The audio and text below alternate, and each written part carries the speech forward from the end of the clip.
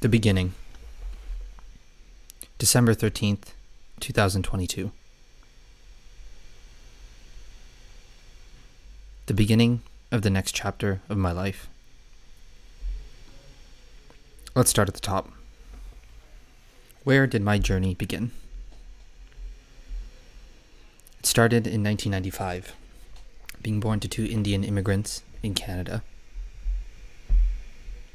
Fast forward a few years, and thanks to an amazing teacher, shout out to Shashi, I skipped grade 1.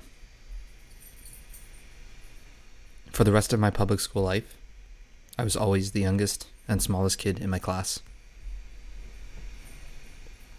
Thanks to good genes and strict Indian parents, I did fine academically.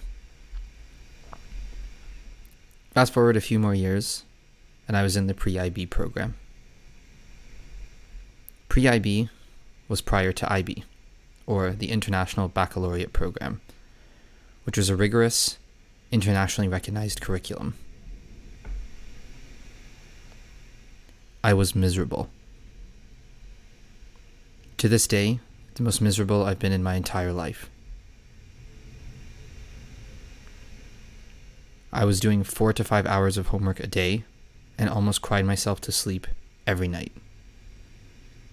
I couldn't handle it.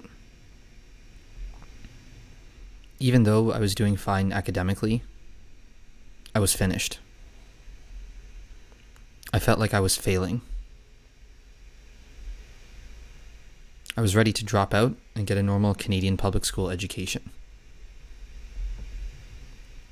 Then my parents intervened. They told me I was making a mistake. They told me I would never get into schools internationally. That my dreams of going abroad would never happen if I left IB. Too bad. I was done. Fast forward a few more years, and after dropping out of IB, I got into multiple medical schools abroad at 16.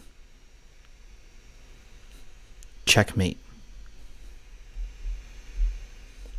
Enter medical school in Scotland. The greatest time of my life. 6 years flew by in an instant. I was convinced the entire time I was going to become a doctor back in Canada. Now, to get a residency job back in Canada, you need to pass 2 exams. A multiple choice test and a clinical exam. Clinical exam, I had no issues. Multiple choice, however, didn't go so well. I didn't meet the threshold for residency applications. I wasn't going to be a doctor back in Canada. I failed. In that moment, I felt like I failed my family. I failed my friends. And worst of all, I failed myself. What was I going to do now, after all these years in medicine, with no immediate path to being a doctor in Canada? What I learned then was that when one door shuts, another one opens. So it was time to pivot.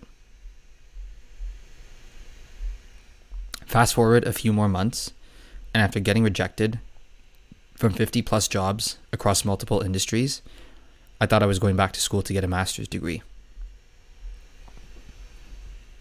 A month before school started, I get an email from a healthcare venture capital firm based in the Netherlands saying they liked my profile and wanted to chat.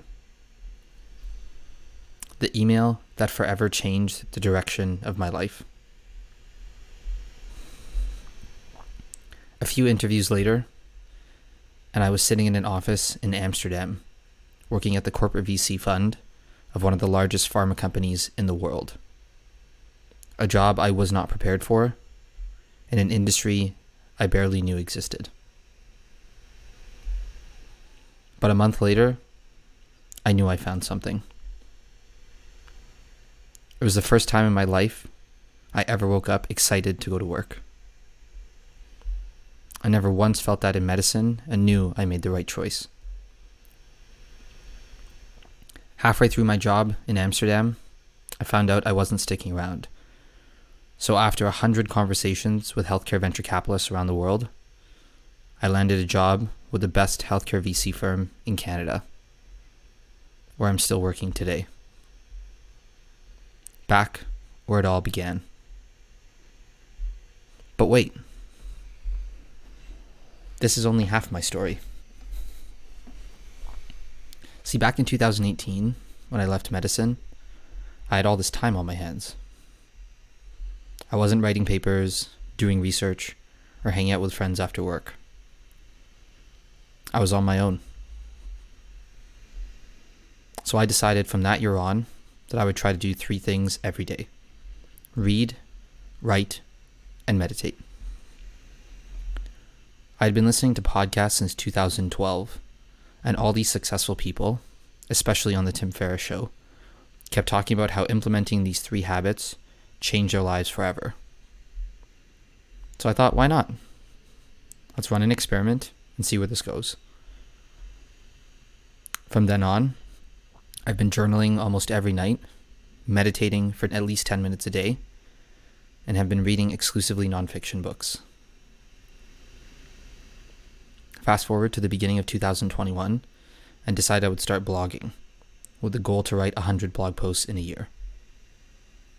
At the end of 2021, I ended up with 500 and haven't stopped since. That leads us to today and the reason for starting this podcast.